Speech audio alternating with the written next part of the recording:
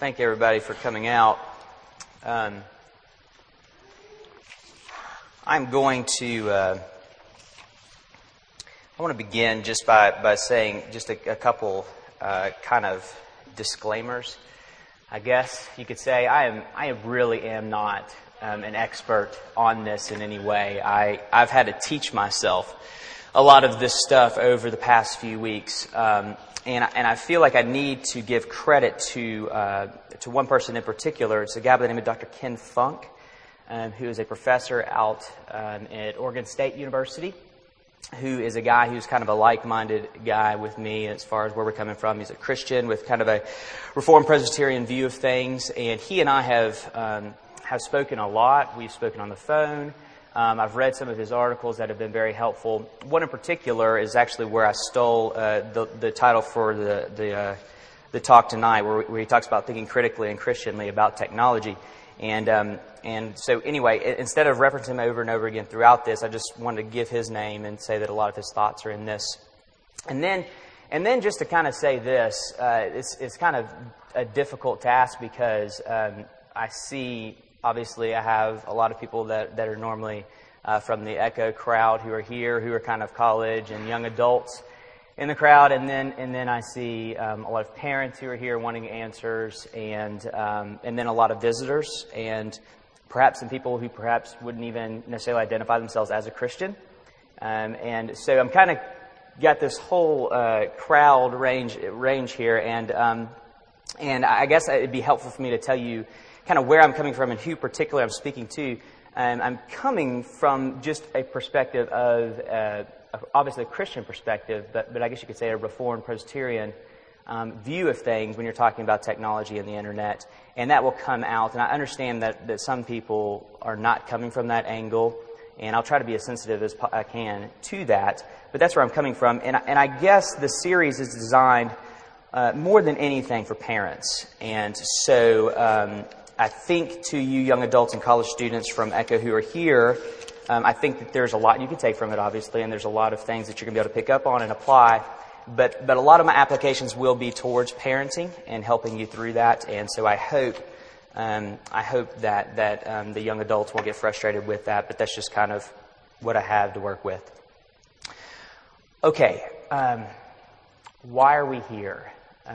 We are here, I guess you could say, because we have, I guess in 15 years, the internet has swallowed up the culture as we know it. And I have in this room probably a lot of parents who are stumbling around in the dark trying to figure out how to parent now in this age of technology, in this age of internet. Your kids get it, but you don't.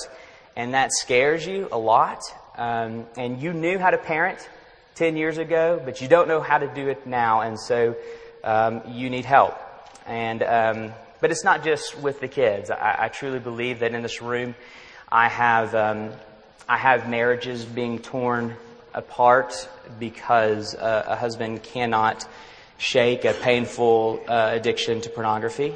And I feel like I'm sure I have marriages being torn apart because a wife is at home all day searching for an intimacy fix on the internet, social networking, blogging, maybe even an online affair. I have young adults, college students who are in the heat of all of this and are just trying to figure out what that looks like, how to live in this new age that you're going to have to deal with no matter what. I have elderly who are here who are probably going to understand about half of what I say. You're just concerned about the world that you're leaving to your grandkids, and you want to kind of understand what is going on. So I believe I have a room full of people who are crying out for help in a lot of ways with this stuff. And that's why we are here. I guess I would say, how dare we not answer that question as the church? I believe fundamentally that the church is the place to run to for answers, for help, questions like this. And so we're going to do our best to offer help in this way. So let's have the discussion in a very real and open way. Let's deal with this issue in the next few weeks and see what the Lord does with it. Many of you would probably want me to jump right into the issues, to these hot topics that we're going to be discussing in the coming weeks. And this night, I hope, won't be too frustrating for you. But I truly believe before we can jump into these issues, we have to discuss a proper worldview of technology, of the internet. We have to have that frame of reference to approach these different issues. And so tonight, I want to lay that out. For some of you, that may be hard. Stick with me, especially in the first point when we're looking at the philosophy and the biblical worldview of it all. Hang with me, because it's really important for you to get. Let me first define what I mean when I say technology. And this definition is a combination of my thoughts and Dr. Funk, who I referenced earlier. Here's how I would define technology. It is the act of image bearers, and I'm going to read it and then I'll explain a little bit more. It is the act of image bearers to extend human capabilities of forming and transforming creation to realize valued states. Okay, let me explain. The act of image bearers, this is a uniquely human activity that we do as humans. It is the act of image bearers to extend human capabilities, meaning the purpose is to overcome our limitations as humans. So we as humans are limited. We cannot communicate with people across the country, so we invent the technology of the telephone. It will extend our human capabilities.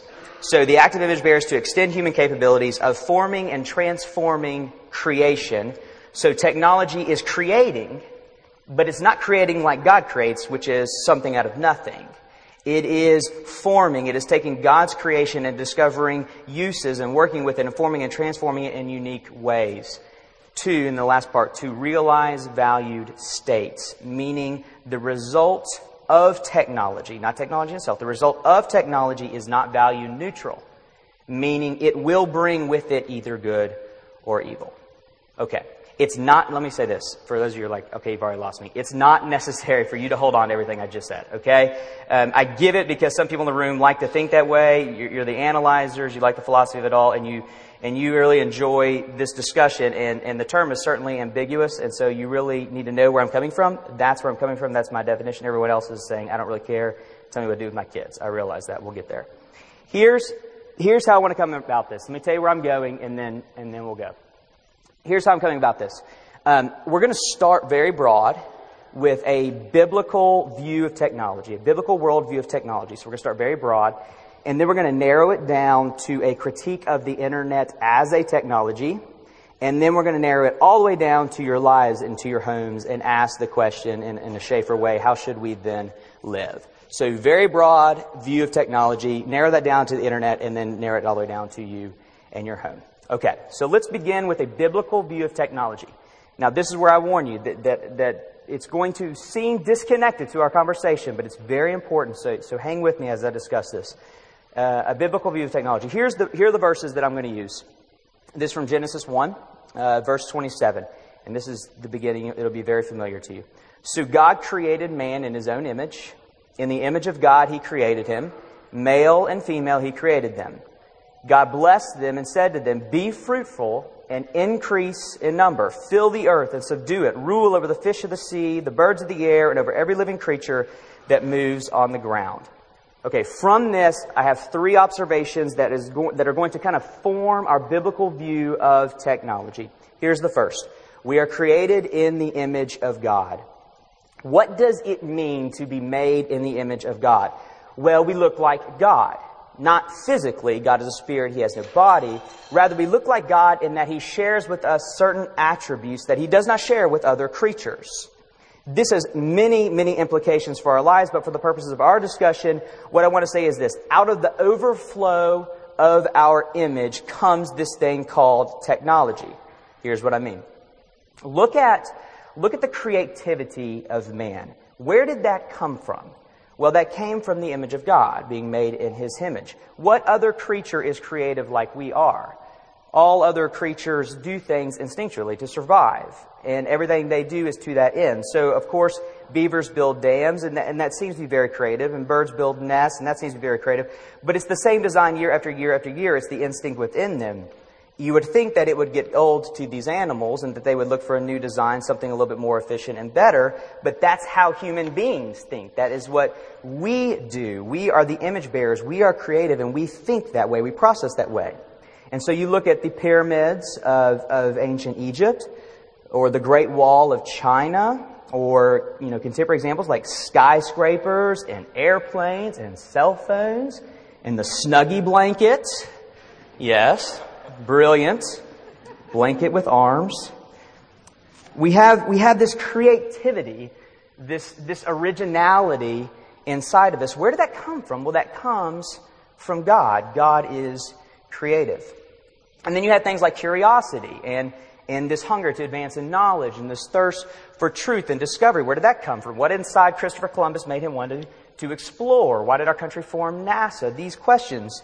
Well, it's not just instinct, survival instinct. In fact, we put our lives on the line and risk death for these discoveries. It is because the great mind of the universe has given us His image, His mind, and we, in the same way, have this thirst for knowledge and discovery and truth. And so what I'm saying is we are made in His image with all of these attributes playing into us and many more resonating at our core. And do you know what one of the main things that overflows from that image is? It is technology. That is where technology comes from. God created man in His image with these unique qualities, and the practical outworking of that image into the creation is this thing called technology, where we transform and form creation. We invent. So in the original design, we're talking about the original design, was technology a good thing? Of course it was a good thing. It was the overflow of God's wonderful image inside of us. Now, that's the first one, creating His image. We weren't just created in His image, though. We, and given these technological capabilities pointlessly, not only were we creating His image, that image has a purpose. It is under a mandate. Okay? So we're created in His image, and then secondly, that image has a purpose.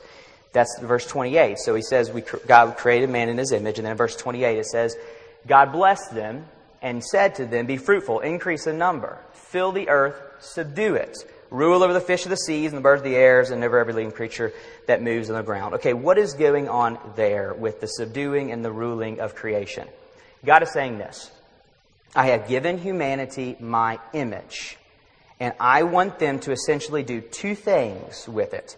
Bring glory to me and good to my creation. Glory to me and good to my creation. That was in that verse. Here's where it was. Bring glory to me. He says, take my image and be fruitful and increase in number, fill the earth. Now what he's saying there is not just have babies and populate the earth.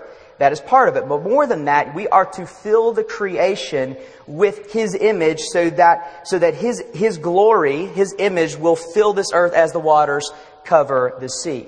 In other words, you will go out as human beings and in your own unique way, designed in your own unique way, bearing His image in your own unique way and gifts, you will bear His image. You will show forth who God is. And so as this mass of humanity goes forth, all of us bearing His image in our own unique ways, that the sum of that, this is the original design, the sum of that humanity would be this glorious, beautiful picture of the glory of God.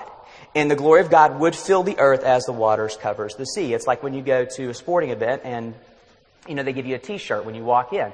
And you put on your t-shirt, and everybody's got on their t-shirt. And from a distance, from a bird's eye view, that stadium spells something out or shows a pattern or something like that. Well, in the same way, God has clothed us all uniquely with His image, and we are supposed to fill this earth with that image, and then that all together, that humanity would spell out God is glorious. He is most worthy to be praised. And so, first thing we're supposed to do with that image is to bring glory to Him by filling the earth with that image. But there's a second dynamic to it.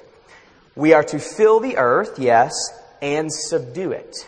Rule over the fish of the sea, birds of the air, every living creature that moves on the ground. Okay, what is all that about? Not only are we to fill the creation with His glory, we are to rule the creation on God's behalf. This is going to make sense, I promise.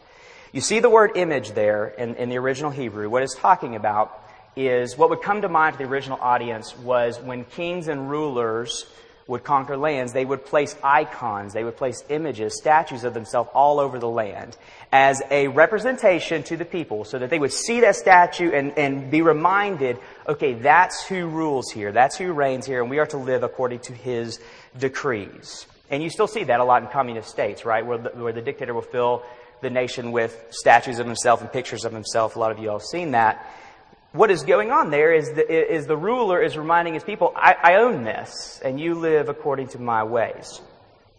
Well, God is sovereign over all creation.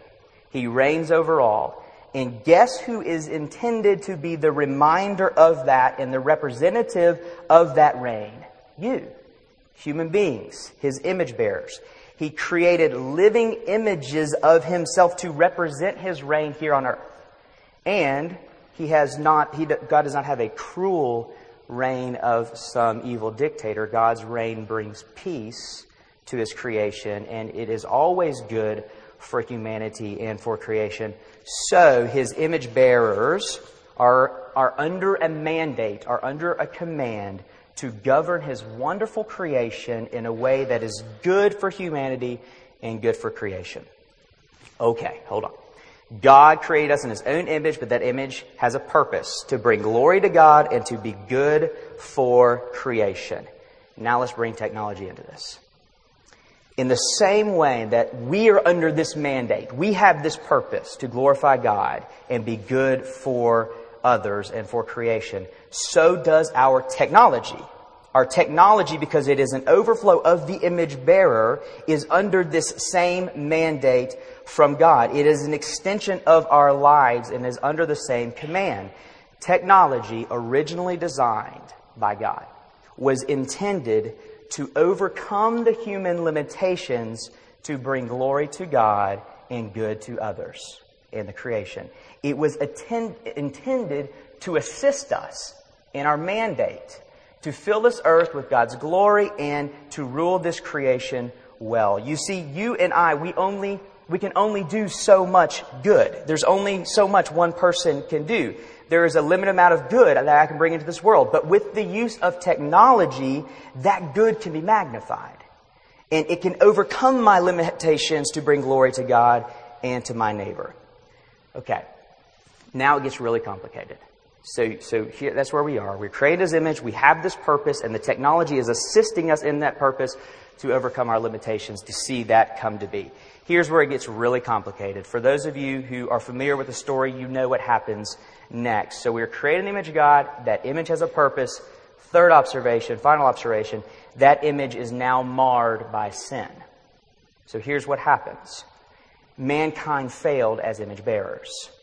Instead of glorifying God and being good to creation, they brought dishonor to God and destruction to creation. Mankind failed in its duty. So, what happens? Well, from that point forward, the image, including you, has now been infected with this cancer of sin. And this insidious disease has twisted the original purpose away from glorifying God and being good to creation, and has instead bent us towards dishonoring God and destroying creation, including ourselves and others. We are filling now this world with rebellion and ruin. Now every thought, word, and deed bears with it the effects of the fall, including, of course, our technology. Image bearers continue to produce technology, but now the image has been tainted by this thing called sin, and therefore so has our technology. So now, technology can be used to realize good in this world, but here's where it gets tricky. It can also be used to realize much evil. There's a French philosopher who's kind of the expert on this. His name is Jacques Ellul, and he's very helpful here. And here is his diagnosis. According to Ellul, technology is now a very dangerous thing. Because whenever we create new technology for good purposes, we must expect every time to bring new evil into creation, both intended and unintended. Which means every new advancement tragically brings with it new evil. So for those of you who are like, can you illustrate this? Here we go. So like the airplane is a wonderful technology that man has invented, right? And we can accomplish so many good things that we can never accomplish before. We can go fly and see loved ones that we never would have been seen before. We can go visit cultures that we never could have imagined visiting. And thinking from a Christian perspective, the gospel can go forth to lands that it never could have. Good. But what Jacques Ellul would say was, okay, that is good, but here's what you need to know. Those planes can fly into towers and kill thousands of people. and can be used for tremendous evil. So in thinking about technology, when we introduce new technology, humanity is also introducing with it evil. Remember, technology was originally designed to overcome human limitations, so that our effect on creation is magnified. Now, that is a wonderful thing if we are good and obedient to the original design by God, to glorify Him and be good for humanity. But now we are sinful. And here's where it gets really dangerous. Now we bring dishonor to God and destruction to creation. And so now technology has become dangerous, for it overcomes our human limitations to sin, to bring rebellion and destruction into this world. By myself, I can only hurt so many people, and I can only hurt the creation so much, and I can only bring so much dishonor to God. But with the use of technology, my sinful limitations can be overcome, and I, through technology, can bring unimaginable evil and pain and destruction into this world. Yes, it can be used to realize goodness, but it can also be used to realize evil. So before the fall, we didn't have to ask this question, but now we do have to ask this question. Is technology good or evil? Well, my answer to that is it is up to you. Now, intrinsically, technology intrinsically is neither good nor evil. It is value neutral intrinsically as an entity unto itself. But this is not a question of intrinsic value, but of extrinsic value, or as Dr. Funk would say, instrumental value. What is it being used for? And there it is most certainly not value neutral. It is an extension of human moral agency. So it depends on the moral agent to determine if it is good or evil. If it is used by the moral agent to realize good in the world, then it is good. If it is used by the moral agent to realize evil in the world, it is evil. Humanity now determines whether technology is good or evil. So, for the purposes of our discussion, if the internet is being used in a legitimate, God-honoring manner, then it is a wonderful technology. If, however, it is being used as a means to dishonor God and harm creation, it is being used as an evil technology. Okay, with that said, thank you for hanging with me, by the way. That was the hard part. It's over. We're about to get a little bit more practical and hopefully helpful. But that was very enjoyable for me because I don't get to do that often with the students, so thank you. Okay, here we go. With that said, here are two implications. Okay, here are two implications that will lead us into the discussion of the internet. The first is this. If technology is a means of overcoming human limitation, then we can assume this. The greater the technology, the greater the capacity for both good and for evil. Second implication. If technology is an extension of human moral agency, and humanity is naturally bent towards evil, then here's a truth that some of you may not agree with me, and we can talk about it afterwards, but I think it's true in all my study. If it's an extension of human moral agency and humanity is naturally bent towards evil, then what we can say is that technology, and specifically internet, can be good and can be evil, but tends towards evil. Because the human heart tends towards evil. Now we come to the internet as a technology. So we're narrowing it down to the internet as a technology and critique there. Here's, with those two implications in mind, think about this. It is perhaps the greatest technology, the greatest technological advance we image bearers have ever created. Meaning it has capacity for more good realized than anything we have ever created. Anything we could ever hope or imagine, really. Yet, it has as well the capacity for more evil than you could ever imagine. And if my second implication is true, this is where it gets a little scary. If the internet is an extension of human moral agency and humans by nature bent towards evil, then the internet is today, in our culture, in your homes, being used to realize more evil than good. Now, let me say this before. I'm not the guy who says, let's turn off the internet. We'll get there. So don't be like, what's this guy saying? All right. So it is used. And I think I can back this up with staggering statistics of what's going on in our culture and with our youth. It is used towards more evil than good. So here's where we are. you now find yourself and your children now find themselves facing something that has the capacity to bring more evil than perhaps anything we have ever produced before. So let's look at it. Let's move on to the internet, and let me tell you why I believe this is so. So we're now down to the internet as technology, critiquing that. Why is the internet so powerful? What is so unique about it? I could say so much here, but I won't. I'm going to reduce my observations down to just 2 main points. Here's what I would say about the internet as a technology and why it has become such a force in the life of our culture, in your life, in the life of your children. It stands alone in 2 ways. I'll tell you them, and I'll look at both. It stands alone in 2 ways. Its use is boundless, and its use is anonymous. Its use is boundless, and its use is anonymous. First, its use is boundless. Here's what I mean. The power of the internet as a technology lies in the fact that it has no limits. Here's what I mean. To explain myself, I'll just give you examples that I think will resonate with you.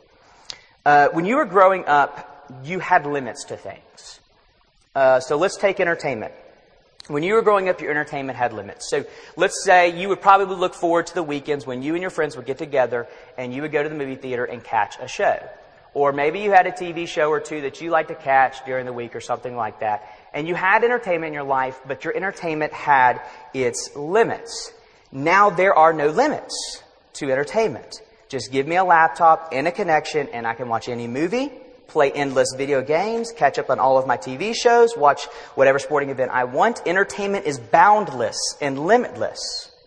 So much so that we see a generation that can barely go an hour without being entertained. Or how about this one? There used to be a limit to pornography consumption, right? So that when I was a teen, and I'm not that old. I hope I don't look that old. I'm not that old. But when I was a teenager, and that wasn't too long ago, pornography consumption was basically relegated to the one guy in school whose dad had a subscription to Playboy, and he'd steal the magazine and bring it to school, and the guys would huddle in the bathroom and we'd look at naked pictures together.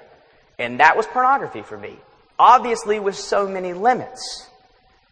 Now, a teenage boy comes home from school with these newfound sexual things going on inside and goes into his room and locks the door and enters into an endless world of perversion with no limits. And he could spend his entire life trying to consume the twisted images on that screen and he would never make a dent. It is endless. It is boundless. And I know many of you here know all too well the painful destruction of a limitless world of pornography, both in your life and in the life of your children. There used to be a limit to envy, covetousness.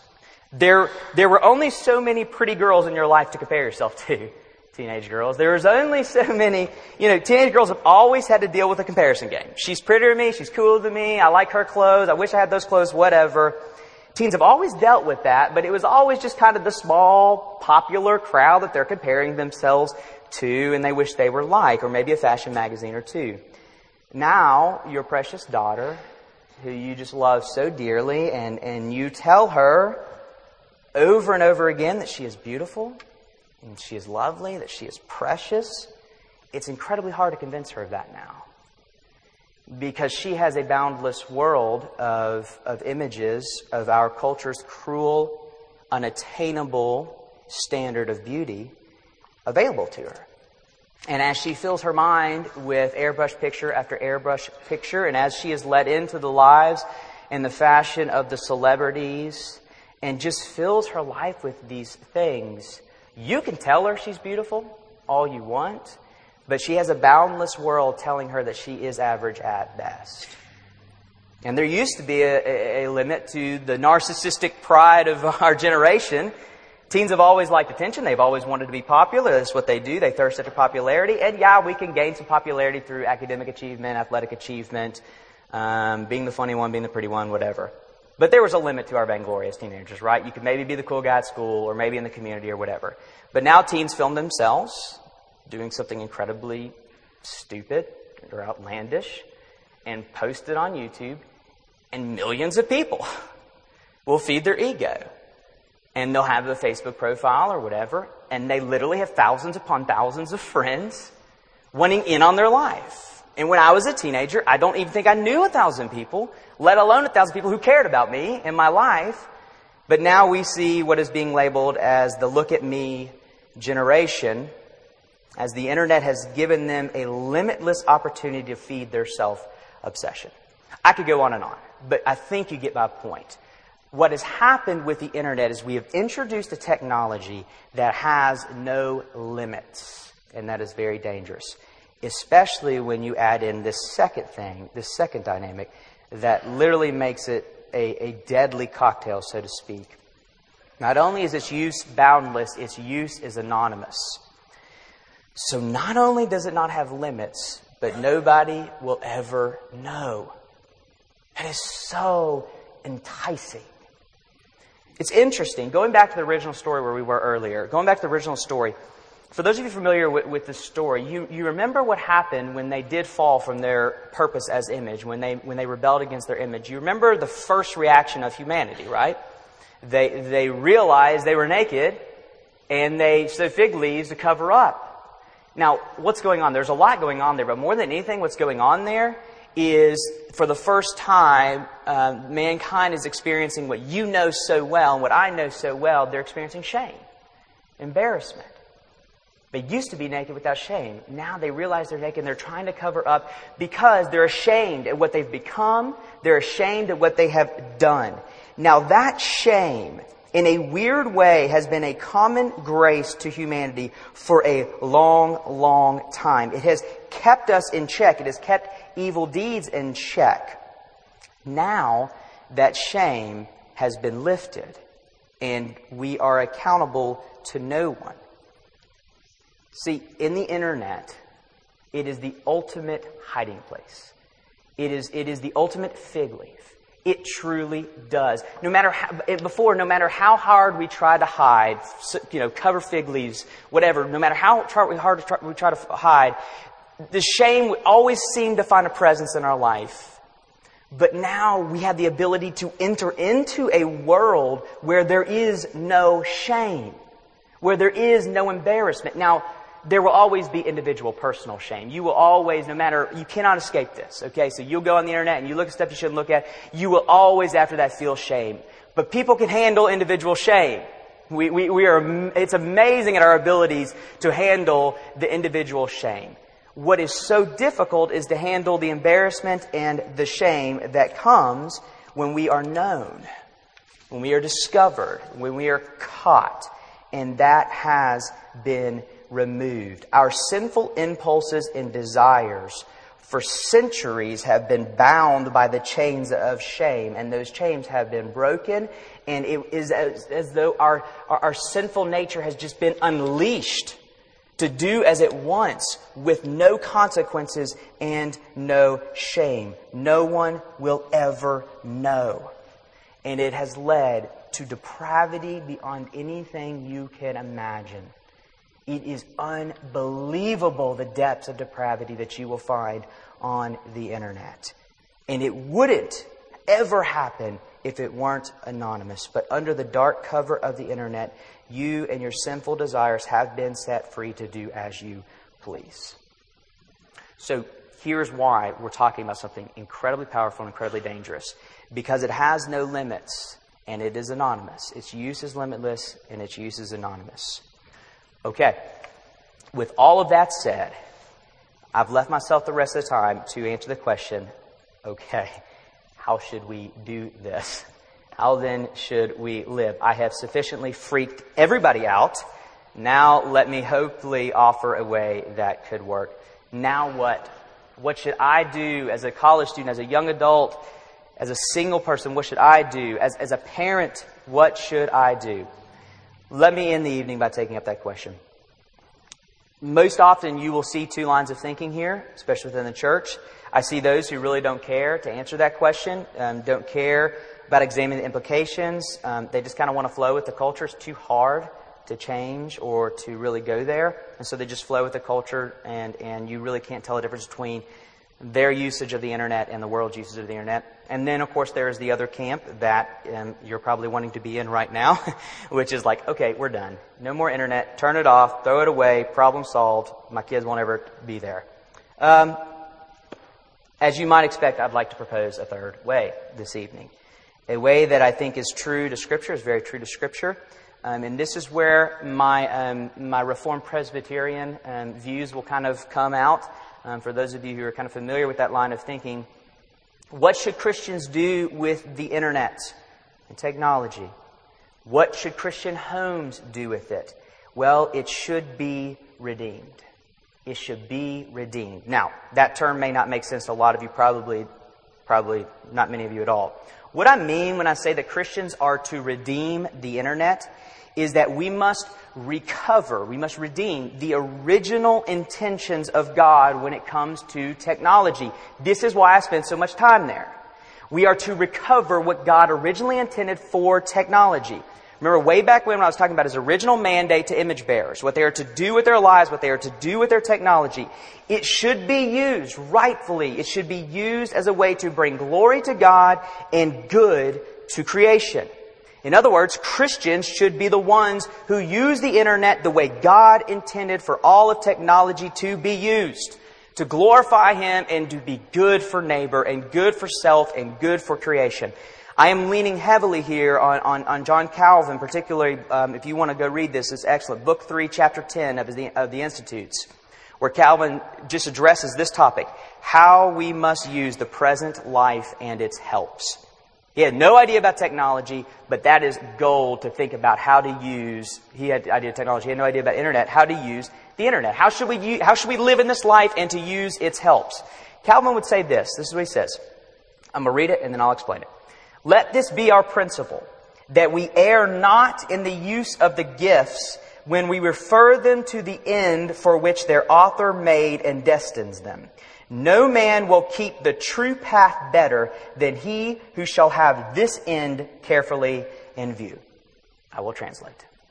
Calvin is saying the principle of using the things of this world rightly is this. Filter all use through the purpose of the original design. If you will use things how they are intended to be used, it will always keep you on the right path. We said that the original design and purpose of all technology was a means to realize good, specifically the glory of God and good to fellow man.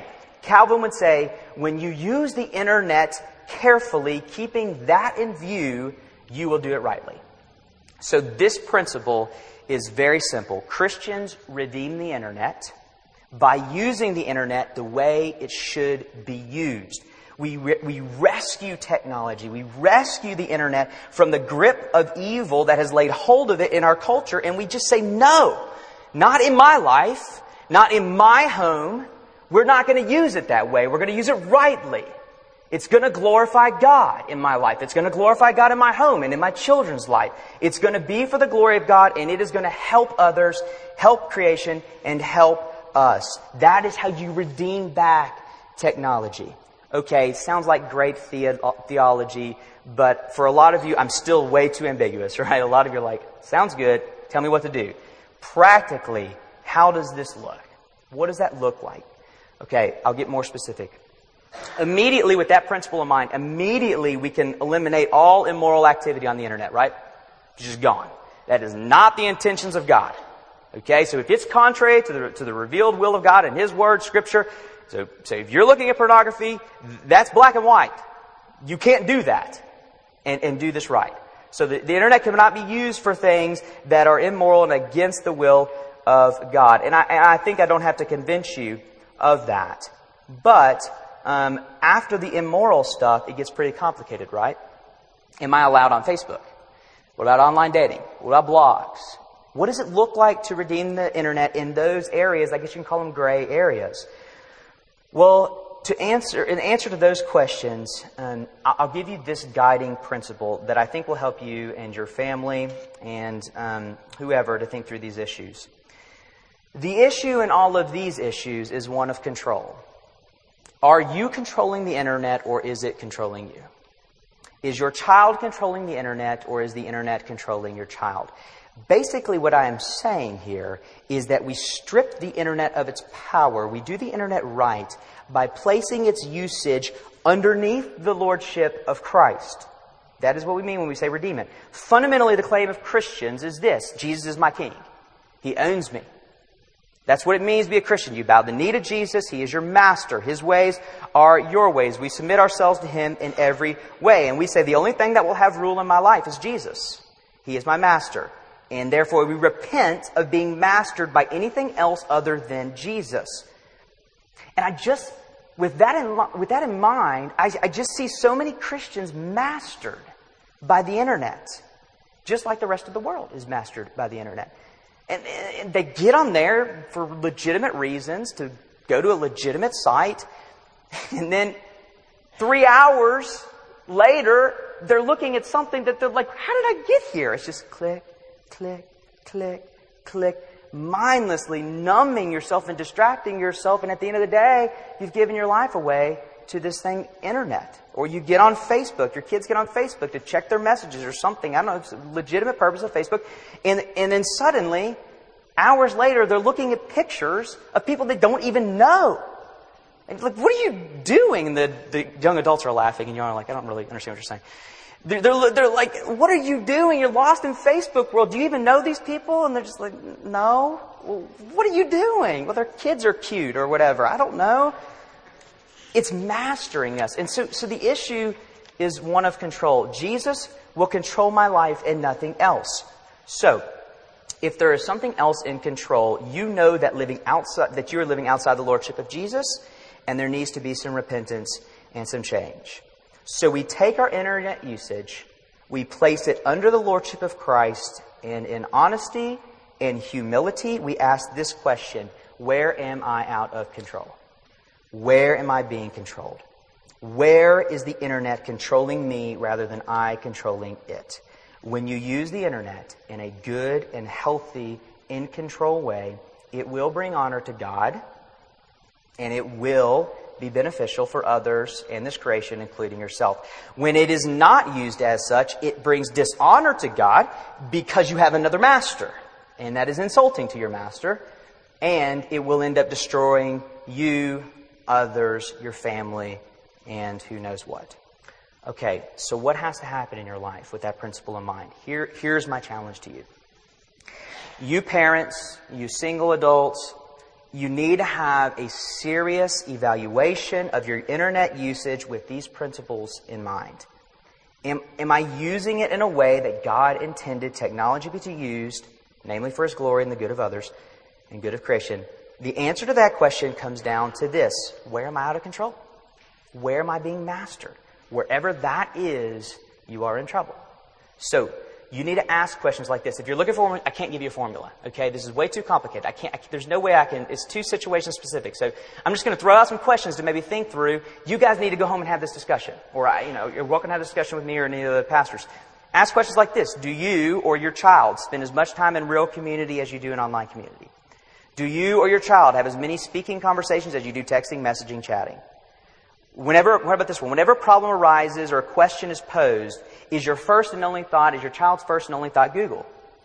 Does your child use it as a quick fix when it comes to homework? Like, could they not survive? Are they controlled by the internet? In the fact they cannot survive doing homework without Spark Notes or whatever they're using on the internet. They're going to hate me for this, but are you using it for purposes that aren't work related when you're at work? In other words, is it taking you away from your calling, from what God has called you to do? Is your child using it for purposes that aren't school, when they're at school or when they're studying? Are you ever pointlessly on the internet? In other words, if I came up to you and say, hey, why are you here? Could you give an answer to that? Or would you be like, I don't know. How about this one? When was the last time you went a day without it? I really believe this. Prudent, God-honoring internet usage probably means that there should be days when you are not on the internet. I'm not going to be the guy who says you can't use the internet. I hope that's come through. But I can say this: if we're using it rightly, it's not our master, it's not our God. I think there probably should be some days when you play outside all day, and the internet is not an issue for you. So the issue is one of control. You need to have a serious evaluation and ask the questions together as a family, as parents, as you young adults go out to dinner after this, have this conversation, have this evaluation. Where has my family lost control? And then from there, I'm speaking to you parents, then from there, you need to parent. It really is simple. Train your child. For some reason, the internet has become the one untouchable area for parents. I think they're just so intimidated and don't know what to do there that they do nothing. Stop doing that. Start doing something. You'll make mistakes. That's okay. Parent here. They are way too immature to handle a technology as powerful as the internet. They will hurt themselves. They will. It is inevitable.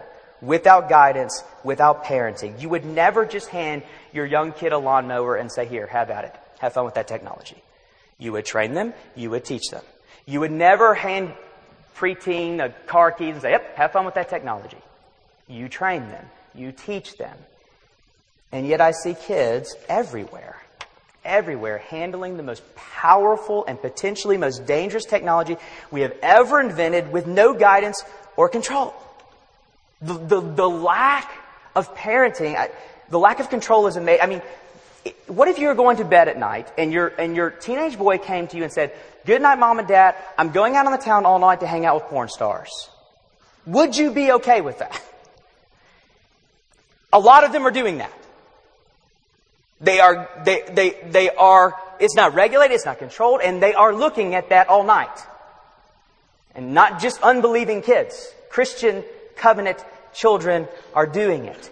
You must regulate. You must control. You are the parent. Now, a lot of you are thinking, but you don't understand. If I started to try this, and I hear this as a youth pastor, if I try to start this now, my teen would go crazy because they are already in so deep with this stuff, and I would just drive them away. I will say two things to that. First, who cares? Teens have always hated their parents. Why should they change now?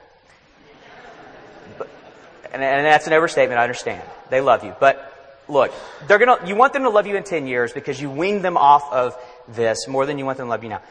But secondly, and I really want you to hear this. Secondly, I know you're worried about the whole regulating and they're going to get mad at you and drive them away. I want you to know this. I truly believe this. I think you're going to be surprised. They don't like their online lives as much as you think they do. They are hungry for purity. They don't want to be perverted.